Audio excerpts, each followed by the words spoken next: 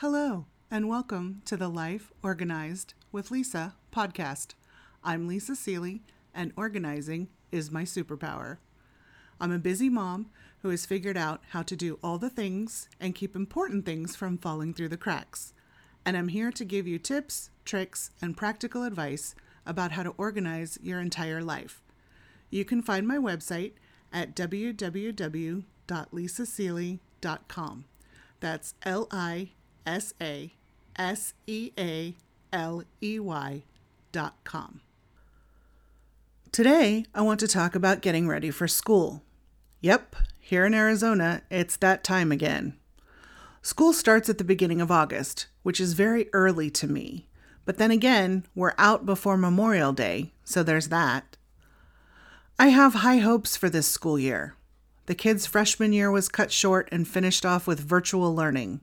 His sophomore year was defined by more virtual learning, followed by a hybrid schedule, 2 days per week in person and 2 days per week online, followed by a closure and subsequent return to virtual before the holidays. Then, 2021 started back with the hybrid schedule and finished off with a full-time 4 days per week in-person learning. Wow.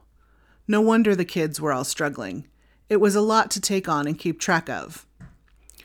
It's time to put all of that behind us and start anew. So here's a tip to help you get ready for the new and hopefully improved school year.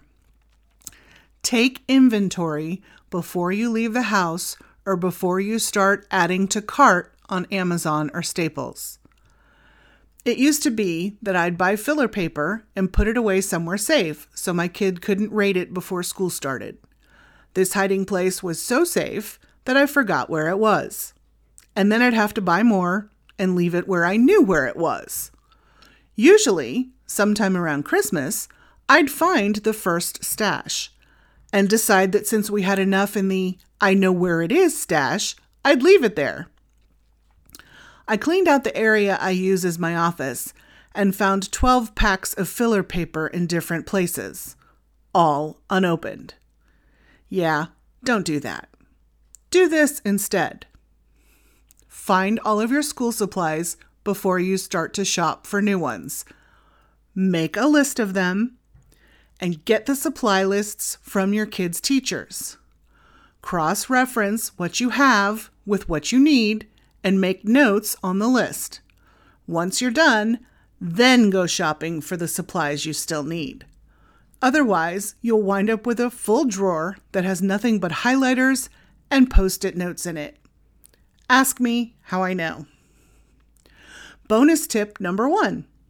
Keep a list near where you keep your school supplies and train your kids to write on the list when they either take the last of something or need something that's not in your stash.